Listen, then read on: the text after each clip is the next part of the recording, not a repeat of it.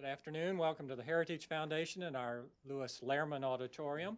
We, of course, welcome those who join us on our heritage.org website on all of these occasions. For our in-house guests, we, of course, appreciate your checking that mobile devices have been silenced or turned off as a courtesy. For those watching online, you're welcome to send questions or comments at any time, simply emailing speaker@heritage.org. And, of course, we will post the program on the Heritage homepage following our presentation. Leading our discussion and welcoming our special guest is David Azerrad, who serves as the AWC Family Foundation Fellow. He is also director of the B. Kenneth Simon Center for Principles and Politics. David?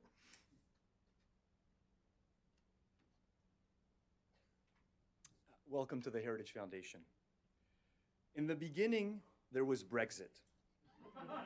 On June 25th, 2016, the British people ignored the apocalyptic warnings of the intelligentsia and the veiled threats of President Barack Obama and decided to leave the European Union. 4 months later, the Trumpian earthquake hit the US and reverberated across the world when Donald Trump pulled off what is arguably the greatest political upset in American history. Suddenly, there was talk of a rising transatlantic populist tide that, depending on your view, would either mark the rebirth or the final decline of democracy. The age of populism had arrived, or so we were told. But then in March, Geert Wilders lost the Dutch parliamentary elections. And then last month, the establishment candidate Emmanuel Macron soundly defeated the fiery populist candidate Marine Le Pen in the French presidential elections. Meanwhile, at home, the Trump presidency has been off to a rather rocky start. The very same experts who a few months ago were telling us that the age of populism had arrived are now telling us that we may have reached peak populism. And after all of this huffing and puffing, the term itself, the idea itself, populism, still remains a somewhat nebulous idea in the minds of most people. What exactly is populism? The term doesn't appear in our greatest political treatise, the Federalist. To the extent that Publius speaks of the people, he acknowledges them as the fountain of all legitimate authority, but also emphasizes the dangers of direct democracy. The government should not mindlessly channel the will of the people, but rather refine and enlarge it. Many today therefore claim the mantle of the founders and see populism as a form of demagoguery that threatens to overwhelm our Republican institutions. Others, however, see it as the last best hope for democracy, a justified revolt of people against a ruling class that is at best overbearing and incompetent, and at worst corrupt and unpatriotic. In this vein, Francis Fukuyama has defined populism as the label that political elites attach to policies supported by people that they don't like.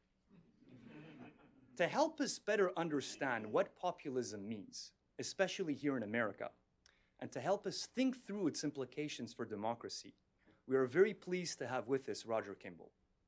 Roger Kimball is the editor and publisher of the new Criterion, the premier conservative cultural review, a monthly journal that upholds what is left of Western civilization and exposes charlatanism in all its forms. Since last September, the new Criterion has been running an excellent series of essays on populism that has featured contributions by Victor Davis Hanson, Roger Scruton, Daniel Hannan, and in the latest issue, Roger Kimball. Roger is also the president and publisher of Encounter Books, arguably the finest conservative book publisher today. He himself is the author of several books, including The Fortunes of Permanence, Tenured Radicals, and a favorite of mine, The Long March, How the Cultural Revolution of the 1960s Changed America, one of the best books on the radicalism of the 60s. He's a frequent contributor to many publications, including the Times Literary Supplement, the Wall Street Journal, the New York Times Book Review, and the Sunday Telegraph. Many of you, I am sure, follow his blog, Roger's Rules, at PJ Media. Please join me in welcoming Roger Kimball.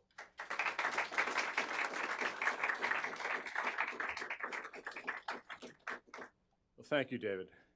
Thanks, everybody, for coming.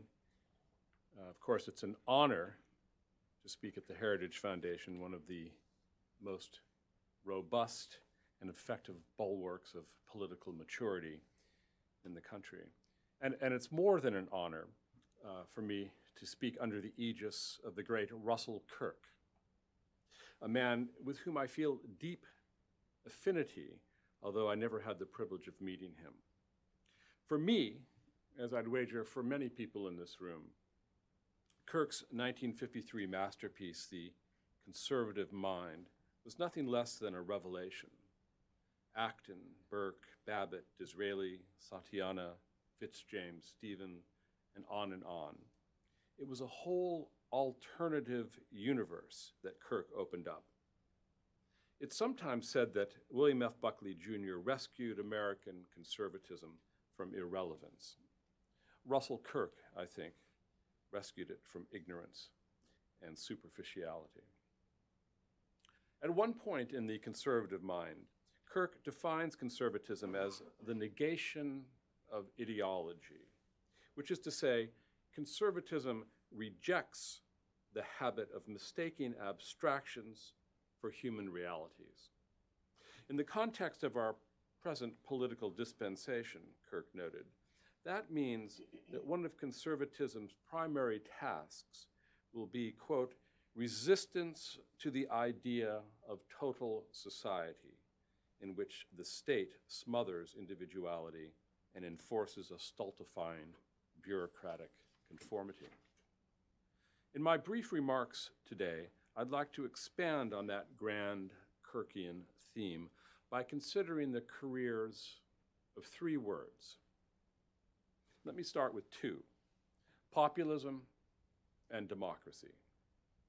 Among other things, these two words remind us of the curious fact that certain words accumulate a nimbus of positive associations, while others, semantically just as innocuous, wind up shouldering a portfolio of bad feelings. Think about it. Do you know any responsible person who would admit to being opposed to democracy? No one who does not enjoy a large private income would risk it. But lots of people are willing to declare themselves anti-populist. The discrepancy is curious, I think, for several reasons. For one thing, it is a testament to the almost Darwinian hardiness of the word democracy. In the fierce struggle among ideas for survival, democracy has not only survived, but thrived. And this is despite the fact that political thinkers from Plato and Aristotle through Cicero and down to modern times have been deeply suspicious of democracy. Aristotle thought democracy was the worst form of government, all but inevitably leading to ochlocracy, to mob rule, which is no rule. In Federalist 10, as David was alluding to, James Madison famously warned that history had shown that democratic regimes have, quote, in general, been as short in their lives as they have been violent in their deaths. Theoretic politicians, he wrote, and it would be hard to find a more contemptuous deployment of the word theoretic. Such politicians, said Madison, may have advocated democracy, but that is only because of their dangerous and utopian ignorance of human nature. It was not at all clear, Madison thought, that democracy was a reliable custodian of liberty. Nevertheless, nearly everyone wants to associate himself with the word democracy. Totalitarian regimes like to describe themselves as the democratic republic of wherever it is. Conservatives champion the advantages of democratic capitalism. Central planners of all stripes eagerly deploy programs advertising as enhancing or extending democracy.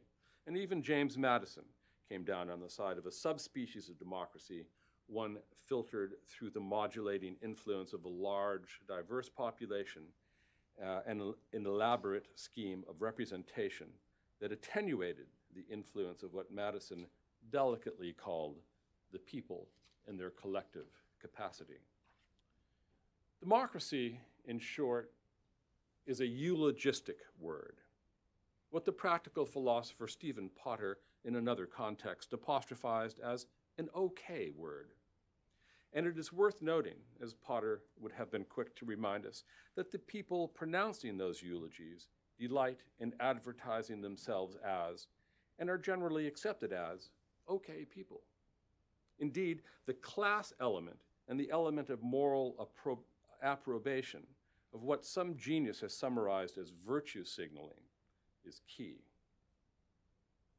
It is quite otherwise with the word populism.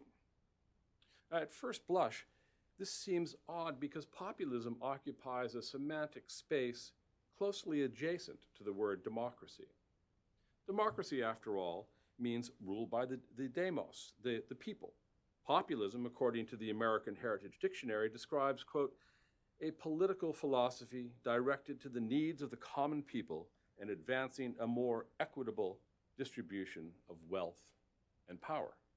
That is, just the sorts of things that the people, were they to rule, would seek.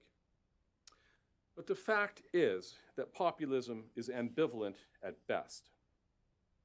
Sometimes, it is true, a charismatic figure can survive and even illuminate the label populism like a personal halo. Bernie Sanders managed this trick among the eco-conscious, racially omnivorous, non-gender stereotyping, anti-capitalist beneficiaries of capitalism that made up his core constituency. But it was always my impression that in this case, in the case of Sanders, that the term populist was fielded less by him or his followers than by his rivals and the media in an effort to fix him in the public mind as one of the many lamentable examples of not Hillary, who herself was presumed to be popular, though not, heaven forfend, populist. Now, there are at least two sides to the negative association under which the term populist struggles. On the one hand, there is the issue of demagoguery. Some commentators tell us that populist and demagogue are essentially synonyms, though they rarely point out that the word demagogos in Greek simply means a popular leader, for example, Pericles.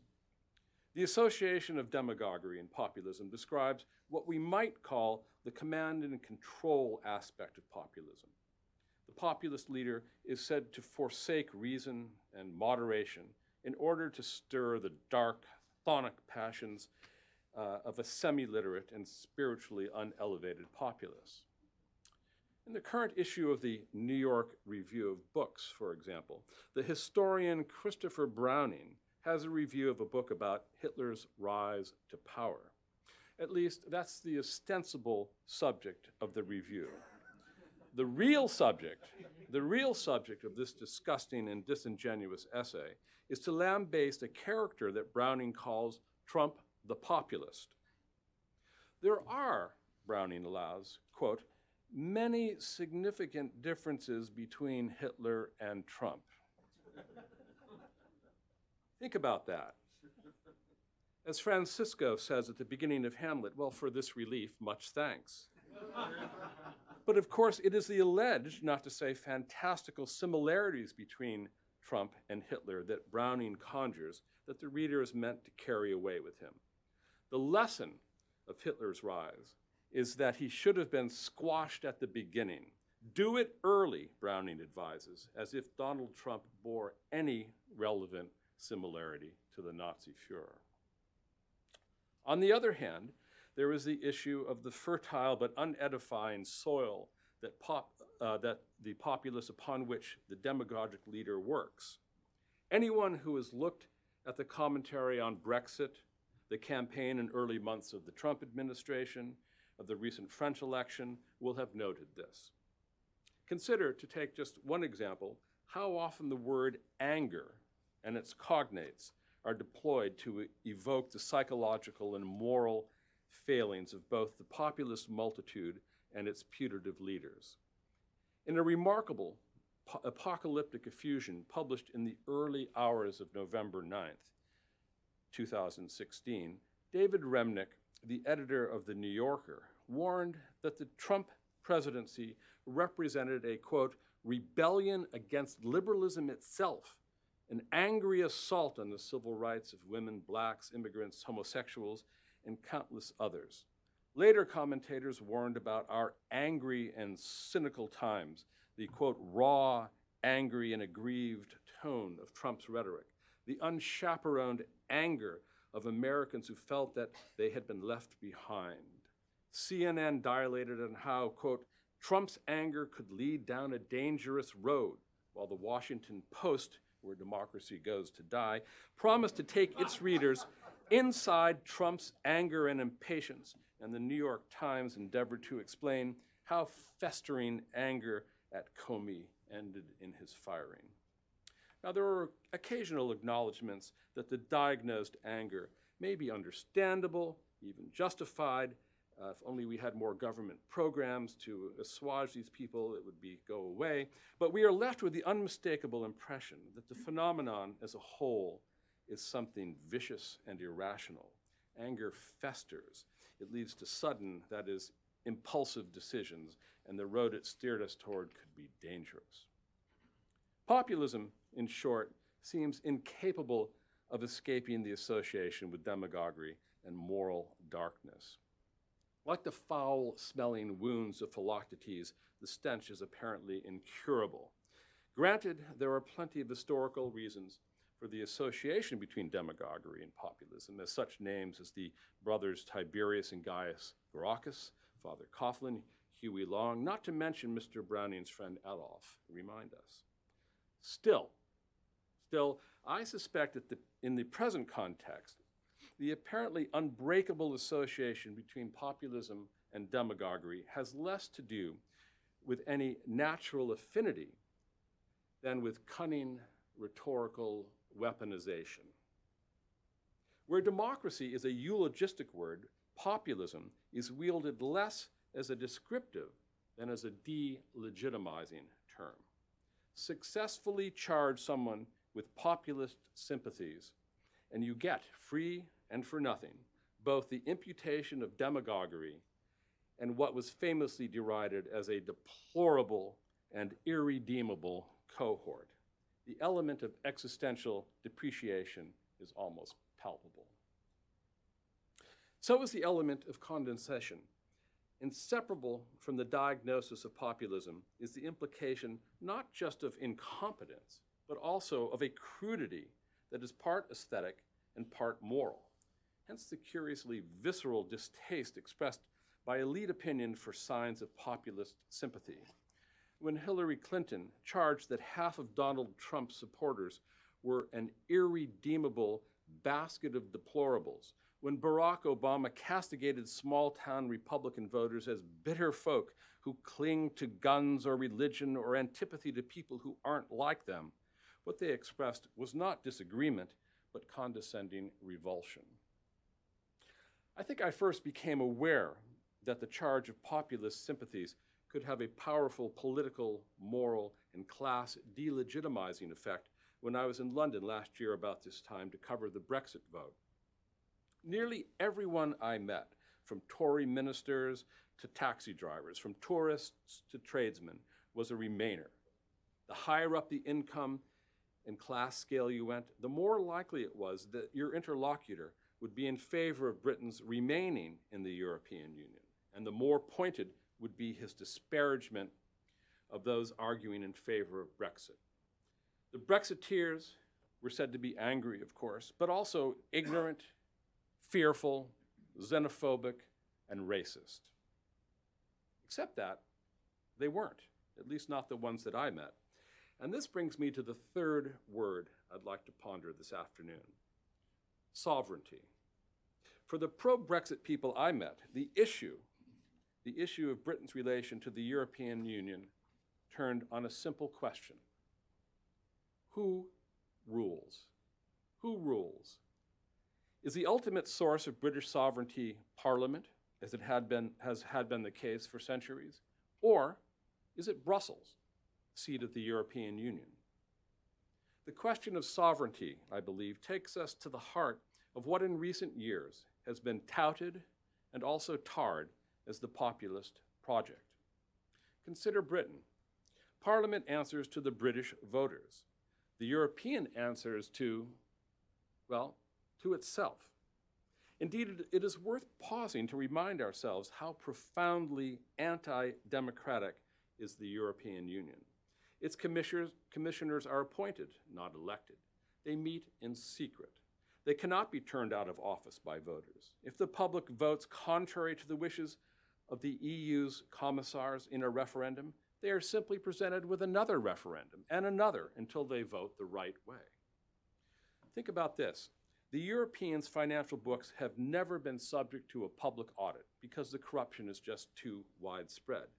Yet the EU's agents wield extraordinary power over the everyday lives of their charges.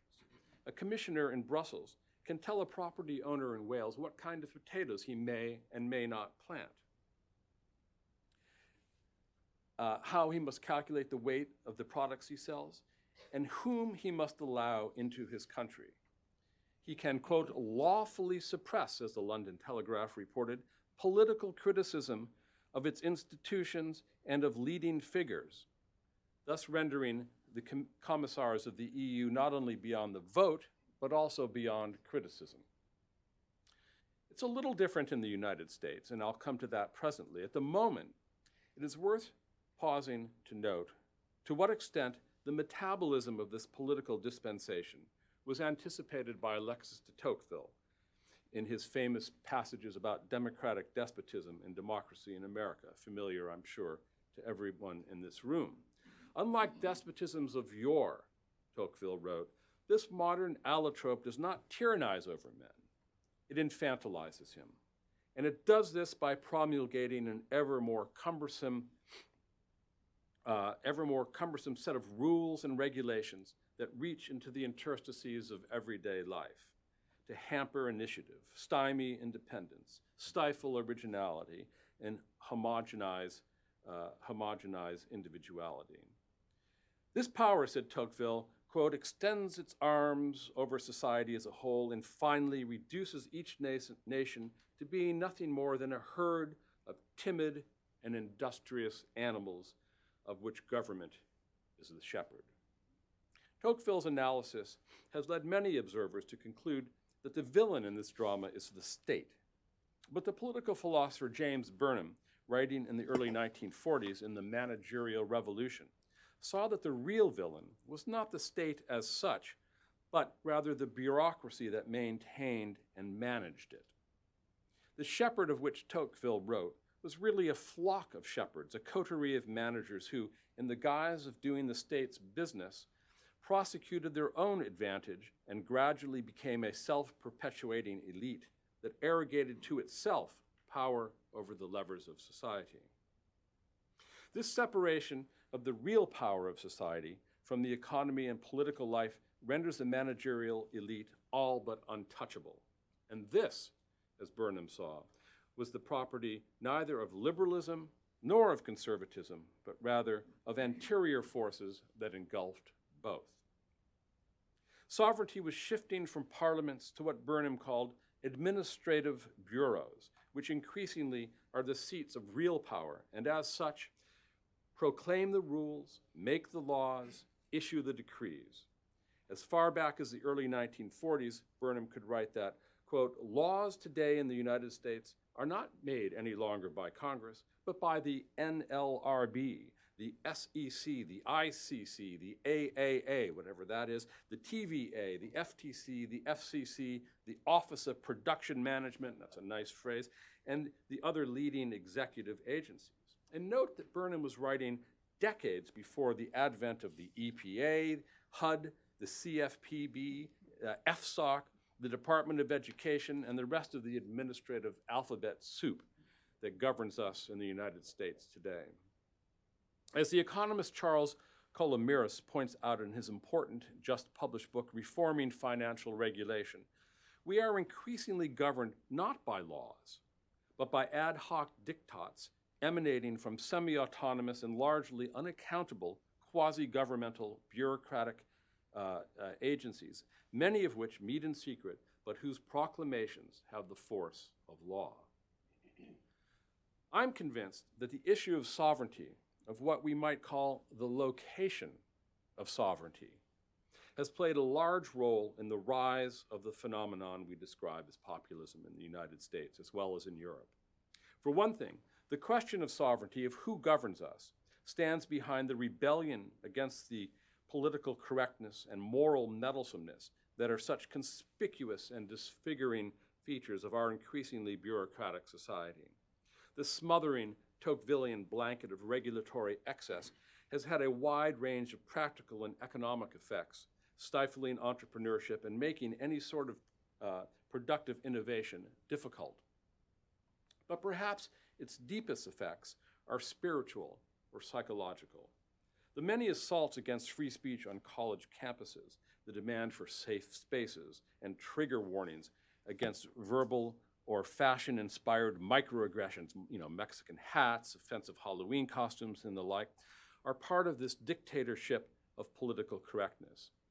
In The Road to Serfdom, Friedrich Hayek said that one of the main points of his argument concerned the, quote, psychological change, the alteration of the character of a people that extensive government control brought in its wake. The alteration involves a process of softening, enervation, infantilization even, an exchange of the challenges of liberty and self-reliances, the challenges, that is to say, of adulthood for the coddling pleasures of dependence. Breaking with that drift becomes more and more difficult the more habituated to dependence a people becomes. In this sense, what has been described as a populist upsurge against political correctness is simply a reassertion of independence, a reclamation of what turns out to be a most uncommon virtue, common sense. The question of sovereignty also stands behind the debate over immigration. Indeed, is any issue more central to the question of who governs than who gets to decide a nation's borders and how a country defines its first-person plural, the we that makes us who we are as a people? Throughout his campaign, Donald Trump promised to enforce immigration laws, to end so-called sanctuary cities, which advertise themselves as safe havens for illegal aliens, though of course we are not supposed to call them illegal aliens, and to sharpen vetting procedures for people wishing to immigrate to America from countries known as sponsors of terrorism. The president sometimes overstated and not infrequently misstated his case. Semantic precision, I think, is not a Trumpian specialty. But political effectiveness just may be. Behind the Sturm und Drang that greeted Trump's rhetoric on immigration, we can glimpse two very different concepts of the nation state and the world order. One view sees the world as a collection of independent, sovereign countries that, although interacting with one another, regard the care, safety, and prosperity of their own citizens as their first obligation. This is the traditional view of the nation state. It is also Donald Trump's view. It is what licenses his talk of putting America first, a concept that Pace, the anti-Trump media, has nothing to do with Charles Lindbergh's isolationist movement of the late 1930s and everything to do with fostering a healthy sense of national identity and purpose. The alternative view regards the nation state with suspicion as an atavistic form of political and social organization. The nation state might still be a practical necessity, but, the argument goes, it is a regrettable necessity inasmuch as it retards mankind's emancipation from the parochial bonds of place and local allegiance. Ideally, according to this view, we are citizens of the world, not particular countries, and our fundamental obligation is to all mankind, not to our fellow citizens. This is the progressive view, and it has many progenitors and antecedents, but none, I think, is more influential than Immanuel Kant's 1795 essay, Perpetual Peace. Kant lists various conditions for the initial establishment of peace, the eventual abolition of standing armies, for example, and a few conditions for its perpetuation, the extension of, quote, universal hospitality by nations was something that caught my eye, ditto world citizenship. Kant makes many observations along the way that will be balm to progressive hearts. He is against, quote, the accumulation of treasure, for example, because wealth is a hindrance to perpetual peace. By the same token, he believes that forbidding the system of international credit that the British Empire employed must be a preliminary article of perpetual peace. Credit, after all, can be deployed to increase wealth, ergo, it is suspect. Kant looked forward to the establishment of a Völkerbund, a League of Nations, all of which would freely embrace a republican form of government. It would be hard to overstate the influence of Kant's essay. It stands behind such progressive exfoliations as Woodrow Wilson's 14 points, not the least the final point that looked forward to the establishment, of course, of a League of Nations. You can feel its pulse beating in the singing phrases of the 1928 Kellogg-Briand Pact, which outlawed war. It is worth noting that among the initial 15 signatories of that noble-sounding pact, along with the United States and France and England, were Germany, Italy, and Japan. What does that tell us about the folly of trusting paper proclamations not backed up by the authority of physical force? It is one thing to declare war illegal. It is quite another to enforce that edict. Kant's essay also directly inspired the architects of the United Nations, and in our own day, the architects of the European Union, and the battalions of transnational progressives who jettisoned democracy for the sake of a more or less nebulous, but not therefore uncoercive ideal of world citizenship. I would not care to wager how many of the hysterics who congregated at airports across the country to protest Donald Trump's effort to make the citizens of this country safer were students of Kant. Doubtless very few, but all were his unwitting heirs. Universal hospitality. How the protesters would have liked that phrase. I have no doubt that the motivation of the protesters has many sources, but to the extent that it was based upon a political ideal and not just partisan posturing or a grubby bid for notoriety and power, the spirit of Kant was hovering there in the background. In this sense, the issue of sovereignty also stands behind the debates over the relative advantages of and moral weather, as it were, of globalism versus nationalism, a pair of terms almost as fraught as democracy and populism, as well as the correlative economic issues of underemployment and wage stagnation. Those whom Madison might have called theoretic politicians may advocate globalism as a necessary condition for free trade, but the spirit of local control tempers the cosmopolitan project of a borderless world with a recognition that the nation-state has been the best guarantor not only of sovereignty, but also of broadly shared prosperity. What we might call the ideology of free trade, the globalist aspiration to transcend the impediments of national identity and control, is an abstraction that principally benefits its architects. As Rusty Reno, the editor of First Things, pointed out in a recent op-ed for the New York Times, quote, globalism poses a threat to the future of democracy because it disenfranchises the vast majority and empowers a technocratic elite. In the end, what James Burnham described as the managerial revolution is part of a larger progressive project. The aim of this project is partly to emancipate mankind from such traditional sources of self-definition as national identity, religious affiliation, and specific cultural rootedness, partly to perpetuate and aggrandize the apparatus that oversees the resulting dissolution. Burnham castigates this hypertrophied form of liberalism as a, quote, ideology of suicide. Now, he acknowledges that this may sound hyperbolic. The word suicide, he notes, may seem too emotive a term, too negative and bad, but it is part of the pathology that Burnham describes, that such objections are, quote, most often made most hotly by Westerners who hate their own civilization, readily excuse or even praise blows struck against it, and themselves lend a willing hand, frequently enough, to pulling it down. The issue, Burnham saw, is that modern liberalism has equipped us with an ethic too abstract and too empty to inspire real commitment.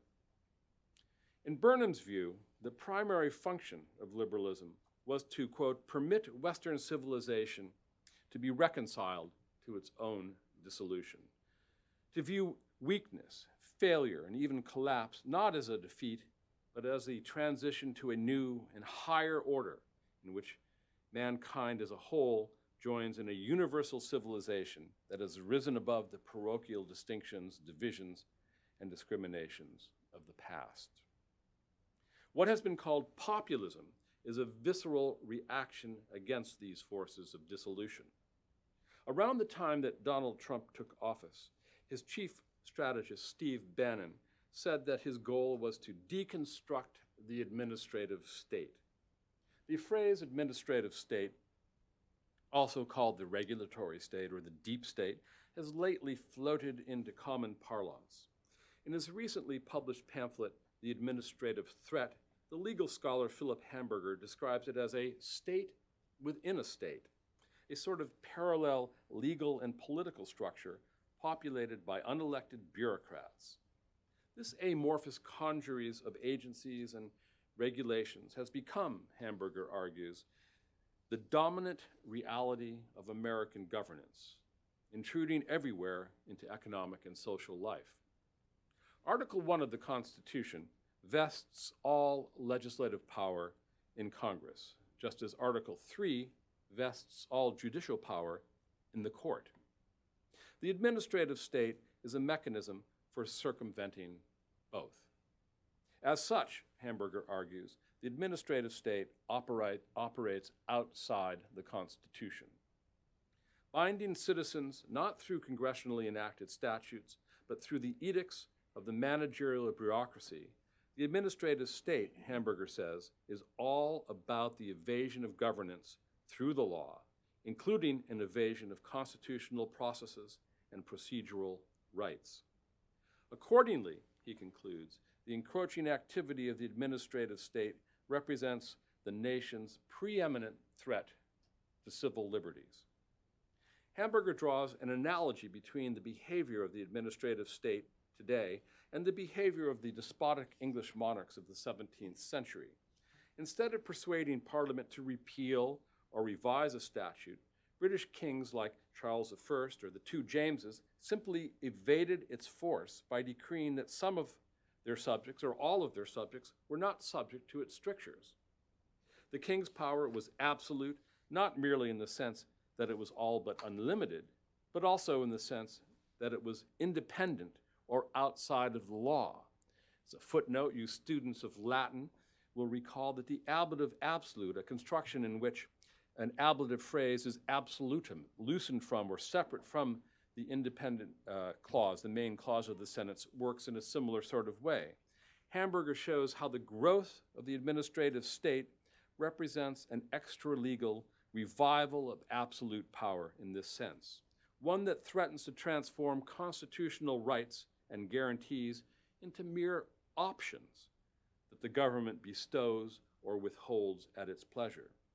The evasion, he notes, thereby changes the very nature of procedural rights. Such rights traditionally were assurances against the government. Now they are but one choice for the government to make in its exercise of power. Though the government must respect these rights when it proceeds against Americans in court, it has the freedom to escape them by taking an administrative path. Just as British kings in the 17th century evaded Parliament through such expedients as the Star Chamber and the exercise of royal prerogative and waivers, what John Adams castigated as, quote, those badges of domination called prerogatives, so the administrative state today operates in violation of the Constitution and beyond the authority of Congress. Barack Obama decreed that certain politically unpalatable provisions of the Affordable Care Act not be enforced. And presto, they were not enforced, even though they were the law of the land. He instructed his Department of Justice to intervene to prevent Arizona and other states from enforcing certain aspects of immigration law. He even forced public institutions to accommodate self-declared transgender persons in the toilets of their choice. He connived with lawsuits punishing bakers and Catholic hospitals and hobby shops who chose not to join this week's politically correct campaign for the sexually exotic. The Constitution may have vested all legislative power in Congress and entrusted all judicial power to the courts, but the administrative state sidesteps those requirements by erecting a parallel bureaucratic structure of enforcement and control.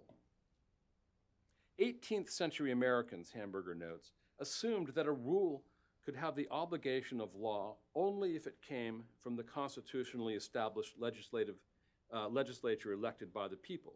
But today, Americans find their lives directed by a jumble of agencies far removed from the legislature and staffed by bureaucrats who make and enforce a vast network of rules that govern nearly every aspect of our lives. One of the most disturbing aspects of Hamburger's analysis is the historical connection he exposes between the expansion of the franchise in the early 20th century and the growth of the administrative state. For the people in charge, equality of voting rights was one thing. They could deal with that. But the tendency of newly enfranchised groups, the bitter clingers and deplorables of yore, to reject progressive initiatives was something else again. As Woodrow Wilson noted sadly, quote, "The bulk of mankind is rigidly unphilosophical, and nowadays the bulk of mankind votes." What to do? The solution was to shift real power out of elected bodies and into the hands of the right sort of people, enlightened people, progressive people, people, that is to say, like Woodrow Wilson. Thus, Wilson welcomed the advent of administrative power as a counterweight to encroaching democratization. And thus it was, as Hamburger points out, that we have seen a transfer of legislative power to the, quote, knowledge class, the managerial elite that James Burnham anatomized. A closer look at the knowledge class shows that what they principally know best how to do is to preserve and extend their own privilege. Its activities are swaddled in do-gooder rhetoric about serving the public, looking after the environment, helping the disadvantaged, and so on. But what they chiefly excel at is consolidating their own power. Now, no lecture undertaken under the aegis of Russell Kirk would be quite complete without a nod to Kirk's great inspiration, Edmund Burke. So I'm going to do that now. I'd like to conclude with a sentence from Burke's 1770 essay, Thoughts on the Causes of the Present Discontents, a perennially pertinent title. In that essay, Burke criticized the court of George III for circumventing Parliament and establishing by stealth what amounted to a new regime of royal prerogative and influence peddling. It was not as patent as the swaggering courts of James I or Charles I. George and his courtiers maintained the appearance of parliamentary supremacy, but a closer look at their activities showed that the system was corrupt. It was soon discovered, Burke wrote with sly understatement, that the forms of a free and the ends of an arbitrary government were not wholly incompatible. Indeed, that discovery stands behind the growth of the administrative state. We still vote, we still have a bicameral legislature, but behind these forms of a free government, the essentially undemocratic activities of an arbitrary regime pursue an expansionist agenda that threatens liberty in the most comprehensive way by circumventing the law. At the same time, however, a growing recognition of the totalitarian goals of the administrative state has fed what many have called a populist uprising here and in Europe. Populist is one word for this phenomenon. An affirmation of sovereignty underwritten by a passion for freedom is another and possibly more accurate phrase. Thank you very much.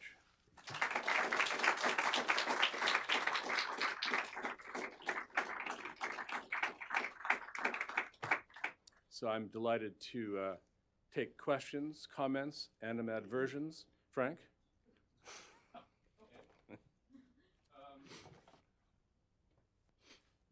Thank you so much for that talk, which I found wonderfully rabble-rousing.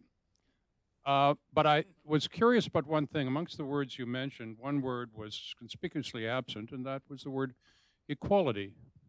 Because I thought part of the reason for Trump's triumph last year was the recognition that we had been divided into different classes, and that indeed it was specifically liberalism which had abandoned the idea of equality in identity politics, in the class politics implicit in John Rawls, and that in particular in the decline of religion, which after all is the only solid basis, I think, for any sense of solidarity or equality.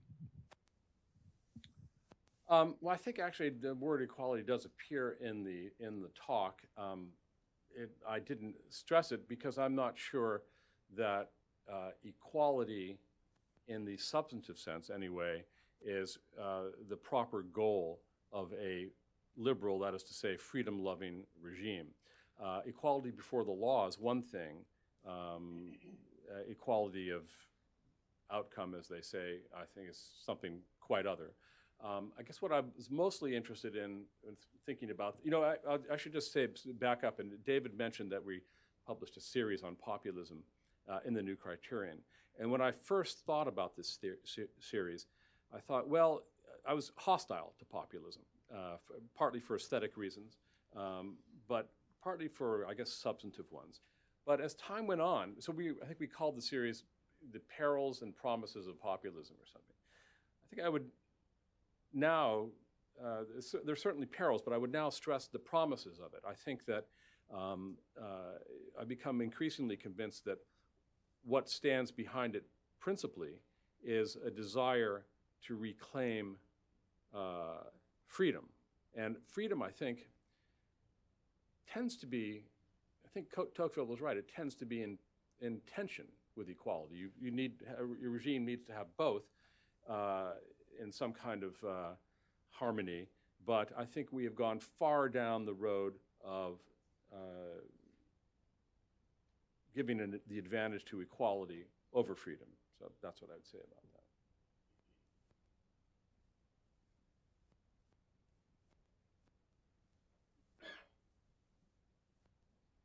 I just wonder whether populism is founded more on desire to reclaim sovereignty or some other philosophical notion, whether there's really much ideology behind it at all, given that both Bernie Sanders and Donald Trump could claim its mantle, and whether it's founded more on, or at least to a disturbing degree, on jealousy, the desire to blame other people for failure to equip oneself to function in a extraordinarily complex modern economy. Well, when you speak about people who are bitter about their fate and who blame others for their failure, are you talking about Hillary Clinton, or do you have somebody else in mind? About Bernie Sanders, Bernie Sanders, partly in jest. I'm not sure that, as I say, I don't think that Bernie Sanders particularly claimed the mantle of populism. I think it was foisted upon him. Populism was, I think, it was a term of abuse. It was, but it was a little bit like the Brer Rabbit, that Donald Trump anyway didn't mind being called populist. Like any large human phenomenon, there are many aspects to it, and I'm sure that people were unhappy and legitimately unhappy that they found that their wages hadn't risen in 15 years and so on. There's a lot to be unhappy about, and sure, there was a large cohort of Trump supporters felt that they had been left behind. There's no question about that. But it's curious. I find when I would read something in, say, the New York Times about this, they would announce this, and that would be trotted out as somehow a reason not to trust Donald Trump. Why? Sure, they felt left behind because they were left behind. That was a reality. And so then the question is, well, is it somehow part of the arrangements of our society in a larger sense that's responsible for that? And what can we do about it? I find, frankly, the disparagement of what I would regard as kind of a healthy patriotism, which I think is part of what Donald Trump was speaking to, one of the most troubling aspects of our current political dispensation. And I think that I'm not saying that it's an unalloyed phenomenon. There's plenty of sides of Donald Trump that one may find more palatable than other sides. But I think that he spoke to an important political reality. You know, Frank Buckley here, who asked the first question, once wrote in a column that he always regarded Donald Trump as the perfect candidate, not because he was without flaws, but because he was the one candidate who could beat Hillary Clinton.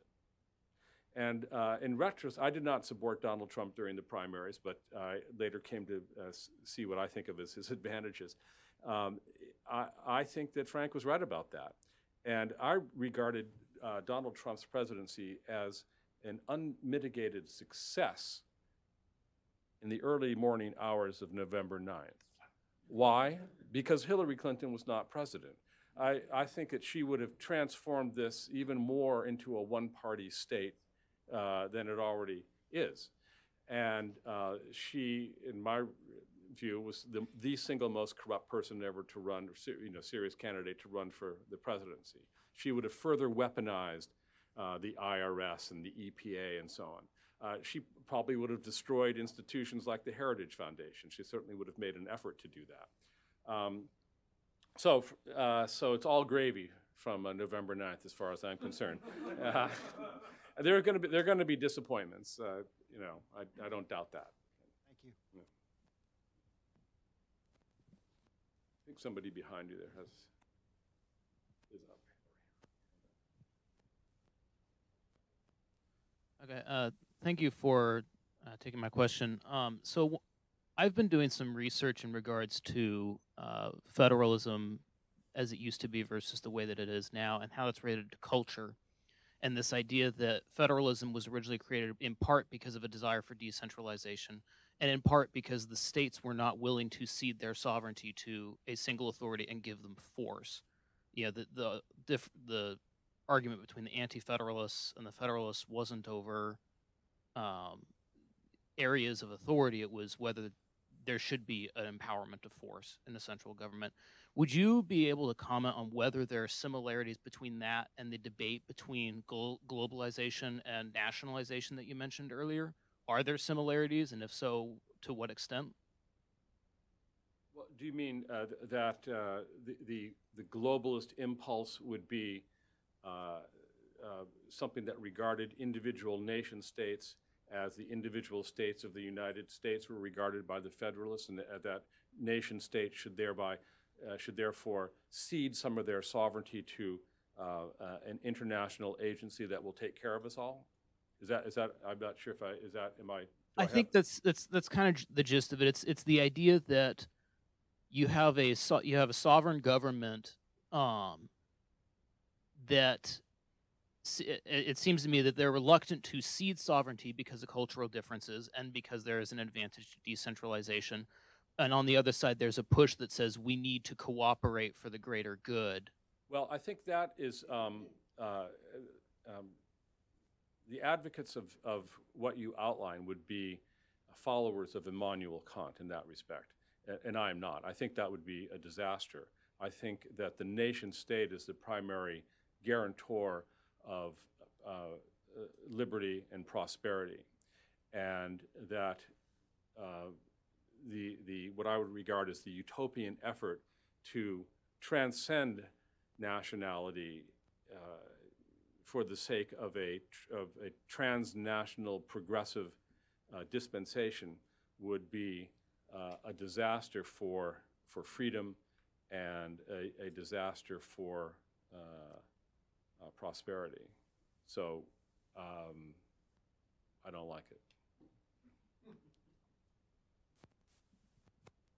Thank you. Excellent talk. You describe the tyranny of the executive branch in a sense. And the question arises, what would Madison do?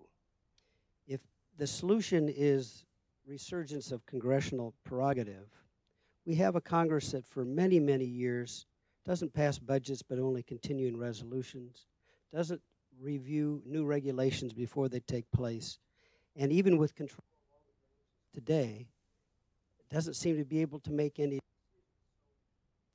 We have a very weak Congress, clearly, and that seems to be a big part of the solution. Yeah.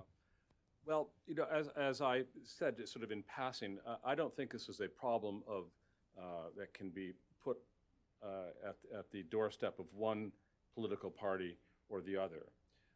I advocated a couple of years ago the creation of a new 501c3 organization that we might call throwthebumsout.org. I think that our legislators are derelict in performing their duty, and the public should be more and more angry about that. The problem is, of course, that you win elections, and then what happens? If real power is not being wielded by your lawfully elected officials, what do you do about that? Well, you try to drain the swamp, but let's face it, in this sublunary, imperfect world, you're never going to get everything you want. So you get what you can, and you keep sort of pushing a few steps here, a few steps there. But we should not be under any illusion about the texture or complexion of those who rule over us. It's not ideal, but then this is not an ideal world, as you may have noticed. Yeah.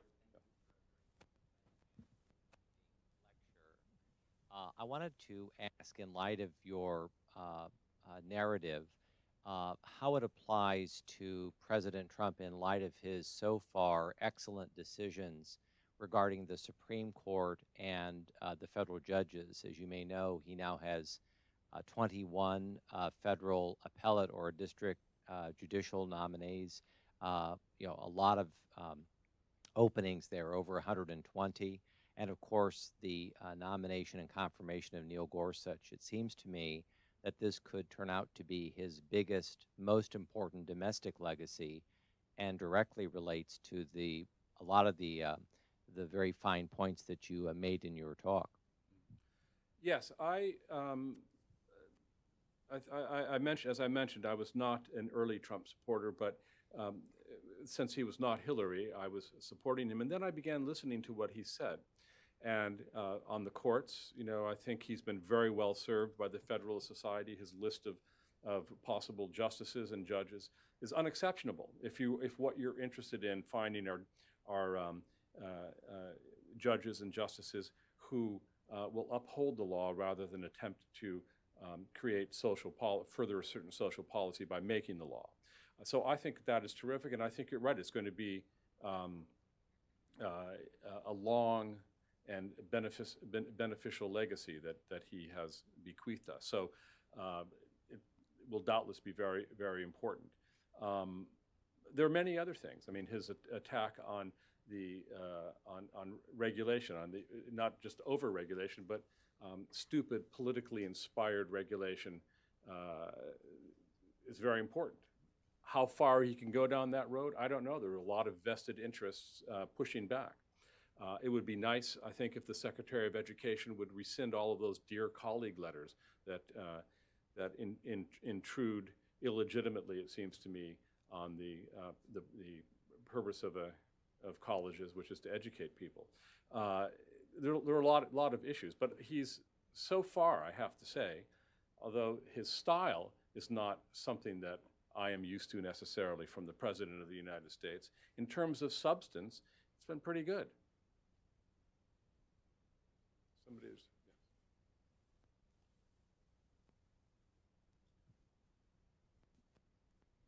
Thanks for coming out. I have a question about kind of the nature of populism and the people,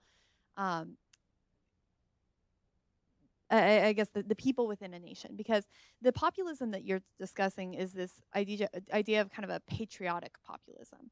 I think you even may have used that term. But populism certainly also has kind of an emotional element to it. And the emotion right now happens to be a patriotic emotion. But we can certainly see that emotion change into a different kind of emotion in the future. You know, you referenced Tocqueville, and Tocqueville talks about the three things that really hold society together. You have family, religion, and the states in place of the aristocracy. But those are three areas where, and hopefully that'll change over the next few years, but certainly we still are losing ground in those areas, which means that in the next election cycle, the emotion could be emotion that's not so much a patriotic emotion as some other emotions, identity politics, or what have you. How should we anticipate that? Well, you know, Aristotle says that rhetoric is the art of persuasion, and rhetoric operates chiefly by appeals to emotion. And who are the predominant rhetoricians in a society? They're politicians, right? So you need to have politicians that appeal to emotions, the right emotions.